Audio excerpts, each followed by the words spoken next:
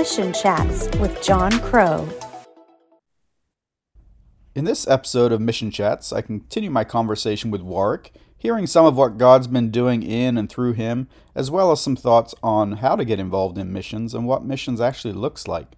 So I hope you'll enjoy this next episode. Something else I always enjoy hearing is a God story that you've experienced in your time of service. And I don't know if one or two things come to mind for that, but I'd love to hear, just something where you've seen God really at work. Yeah, there's lots of little things that can pop up where you don't realize the effects you have on people until much later in life. And so a little story, this is going back to my childhood, this one. I was just a kid in the village. And when we would come down to the coast here where all the other missionaries were back before the war, they would actually call me a little bit too bush, a little bit too native, I guess is what they were trying to say. Right. But being in the village there, it never really computed to me before. But my simple presence of going to church with my family in the village meant that all my friends would follow me. Okay. Because, I had the candy, Right. I had the football, I had Sure. the bicycle, I had the fishing pole, all this kind of stuff. And so they would naturally just come to church. And when we're done with church, we would go off and do kind of crazy things and then have lunch. The awesome thing now is that both of my dad's influence and me just being around is that we have one of my really good friends, a guy called Moses B. Colley. He's actually a pastor in Monrovia now. Wow. Yep. And I have a village brother. He is a pharmacist in Nigeria, strong Christian man. We also have several other guys that were around at the time, heavily involved in church and things like that. Kind of just to say, you don't actually know the influence you have on people or what effect you have simply by being a Christian or being with your family. But from an adult perspective, we have lots of little stories.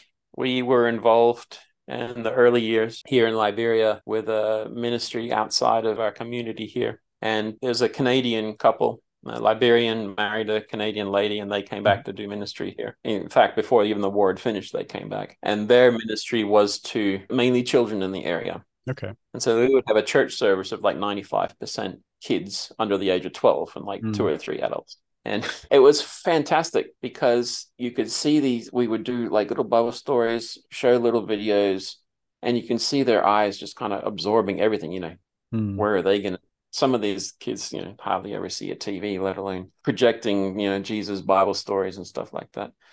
But today we don't really see too many of them now because we got heavily involved in other things. But some of those kids there, you could see that they grabbed it. Like they really grabbed the gospel of Jesus. Yeah. And to see them kind of start explaining to their friends what they had just learned and seeing their eyes light up as well. Right. That was a real joyous time for us. And we actually took over that ministry for a full year because the family had a tragedy that they had to go back to Canada for. Yeah, so we were in there for a year ministering. And the guy who was the assistant pastor of the missionary that was there, he just grabbed everything with all he's worth, and he's still a good friend today. Yeah, and that's a local guy. Yeah, a local Liberian guy who just has a hunger. Yeah, and it is great. Like you look at it and go, "Wow, why am I not that hungry?" Sometimes. Sure. Yeah, it's challenging. Yeah, he would be preparing to do like the sermons, I guess, but really they're just little Bible talks to kids. And I actually have to pare him back a bit because he was getting into, the concordances and getting all these big words out. It's like, dude, right. You have 95% of your audience under the age of 12 who have difficulty grasping normal English. You don't need to go into the whole explanation of everything in the Greek words. They don't need to know the Greek right now. Maybe later. Yeah, right. I don't know. Yeah. I don't know the Greek. I think it's always awesome when you can look back like that and see the impact in lives. Like you said, in the moment at that time, you don't know what the Lord's going to do with it. But years on down the road, you can see, just the way he's used our little efforts here and there to bring people to him and keep them in the faith and serving him. Now, that's really encouraging to hear. So the next thing I always like to hear is, how would you describe missions from your experience? Missions from my experience. Yeah, I think people can confuse missions as solely for missionaries. while those of us who travel overseas are seen as missionaries, and put on the pedestal, which we're like, no, please don't do that. We're all in ministry. It's just our going overseas to do the ministry is called the mission. Mm-hmm. And I think missions are about winning people for the Lord, but it doesn't necessarily mean doing those missions where you win people for the Lord. Sure. Because your day-to-day acts in your life or what could potentially be the way you save someone versus you're going out and actively telling people about God, like having a conversation with someone of a different faith who is strong in their faith isn't going to result in a sudden transformation for you or the other person. There's something needs to be worked on over time. So even if you're in missions, you're not necessarily going to see the result until much later, or someone else will tell you years later, oh, I met this guy who you sat down with him for 5 minutes on the side of the road and, shared your food with him. And, after that, he just went to church, and long story short, he's now the minister of such and such place. And like, oh, really? I've heard of that church. I didn't know he was there. Right. So mission is actively being conscious about sharing your faith. Yeah, no, that's good. I like that. And you really don't know the effect you have on people. It's another little story. So I have 2 people working in my yards. I have a gardener who kind of tries to grow vegetables. And I have a yard guy who, the front of our yard, we have a big Indian almond tree that just sheds leaves like no other. Then we got grass that he needs to take care of. Then we have a house help and that kind of stuff. Mm-hmm. And we have enough work for everybody. But I spoke to this guy called Amos. I'd had a bad day. And the security came out and said, oh, such and such is here to see you. I'm like, I don't know this guy. Why do I want to talk to him? I just want to sit down. Why do people have to come and bother me all the time? Okay, I'll just go say hello, have a chat, send him on his way. So I head outside. I walk down to the security booth. And as I'm getting down there, I see this guy has one leg, one and a half. He's lost the other one from a motorbike accident. And I thought, oh, man, what can I do for this guy? So in the end, he tells me, oh, I'm just looking for school fees for my children, like $75 US he was looking for. And I'm like, oh, I felt sorry for the guy. And normally I wouldn't just kind of hand out money, but I gave him like 2 days work. I said, we'll see how you go. So this guy puts the stump of his leg inside his arm brace for his hands and does this full day work moving rocks for me using the arm brace and with his free hands. Yeah.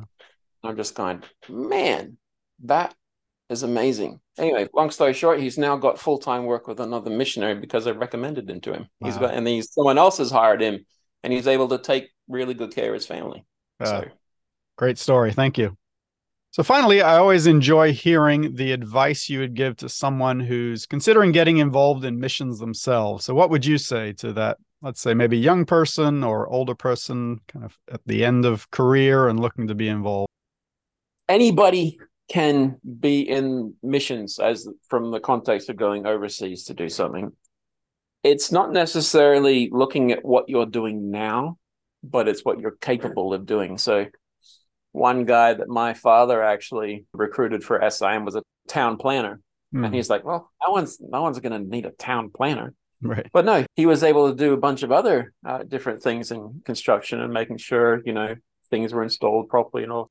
He ended up serving in East Africa somewhere, I believe, with his family. And they were in missions for 10 years as well. But yeah, it doesn't matter your skill set or what you have been doing. It matters a little bit, but it's not necessarily what your job is now. Like you could be doing heavily involved in kids ministry in church. And there's a need for someone to be involved in a field in whatever mission you're in that needs a children's worker, a member care for MKs, which is what my wife has been doing for the last 2 years. Yeah. And loved every minute of it. We have kids that are full of conversation and things like that. Other people, could be a plumber. That it really doesn't matter what you're doing. You are needed somewhere. Right. If you have a real passion and you just feel God trying to throw you out the door, go, because the door is open. Yeah. Yeah. I think that's really, what people don't realize is there really is just about any role that you can think of and that you're passionate about. There's a need for it out in missions. Yeah, exactly. Like my official role was SIM projects coordinator isn't the one that gives me the most joy in life. It's helping people get used to being in country and ongoing. Like, people are still asking me questions about it, because in some ways they feel it's a little bit rude to go and ask a Liberian, but it's like, no, do that, because they love you trying to find out more about their culture. I don't know, I can't speak to South America or India or Middle East or anything, but here it's like, yeah, please, because in some ways it opens up the opportunity for them to ask questions about Western culture or wherever you're from. It's not so much what you're doing now, but what you're capable of doing. It's not what you do, but it's who you are. Because in African culture, you are almost required to have a house help, someone around your house, right? Cleaning or whatever, cooking potentially. Your yard person. You're not supposed to be the person to get out and do all the hard work. So I have a house help. I have someone that takes care of the yard and someone who does the garden, simply so that they can have a job. And the money I pay out doesn't equate to what I get back from the garden, but it opens the doors for conversations. Yeah. And those are the people that are observing you as a person. And so it's may not necessarily, it could be both ways, but it's not necessarily the role that you have that is having the most effect on someone. Yeah. If you're looking to do mission, do it. Like, find out, like, go and explore the different mission agencies around the world. Like, I'm part of SIM. You can go and check on that. If you want to come to the wettest capital city in the world, explore, because we have a large compound, we have a large need, and there really isn't too many roles that aren't needed around the SIM world. I know MAF, if you're a pilot or an engineer or whatever, or pioneers, or so many. I'll forget some if I rattle off too many, so I'll just stop there. But if you feel the Lord is calling you to go overseas, grab that door handle, open it, and go through. Yeah. Because if you think, I should go on a mission, but don't do anything about it, you may well come to the point where you're like, I should go. But then, for me, what am I, 47? For someone my age, you would look at that, if I'm just starting to go and what could I do? Like, there's plenty you can still do. Yeah. This is just our time to go home. Right. Don't let the devil distract you from going into mission. Maybe the mission isn't overseas. Maybe it's getting involved locally in a youth group or homeless, or I used to work in social work with drug addicts and mental health and alcoholics and stuff like that. Your life experience prepares you for what the Lord has for you. If you open that door and you have a horrible experience, maybe that's not for you, but for something else. No, thank you. That's a good word. And I think, helpful for people who might be waiting or looking to see if that door is about to open. And like you said, just take the step of faith and see what God will let you be used for. Well, Warwick, thank you so much for your time today and these thoughts and sharing some of your journey and stories. Always an encouragement. And in this particular case, just fun to reconnect, and excited for, the next stage in your journey. I trust the Lord will lead you into good things as you return to Australia. Yeah, thanks, man. Lovely being here. That concludes my chat with Warwick Walker, and I hope it's been an encouragement to you to hear a bit from him and his perspective on missions and experience that he's had, and I hope that you'll tune back in for the next episode. As always, please feel free to share this with other like-minded people who might be interested to hear about missions work around the world. Thank you so much.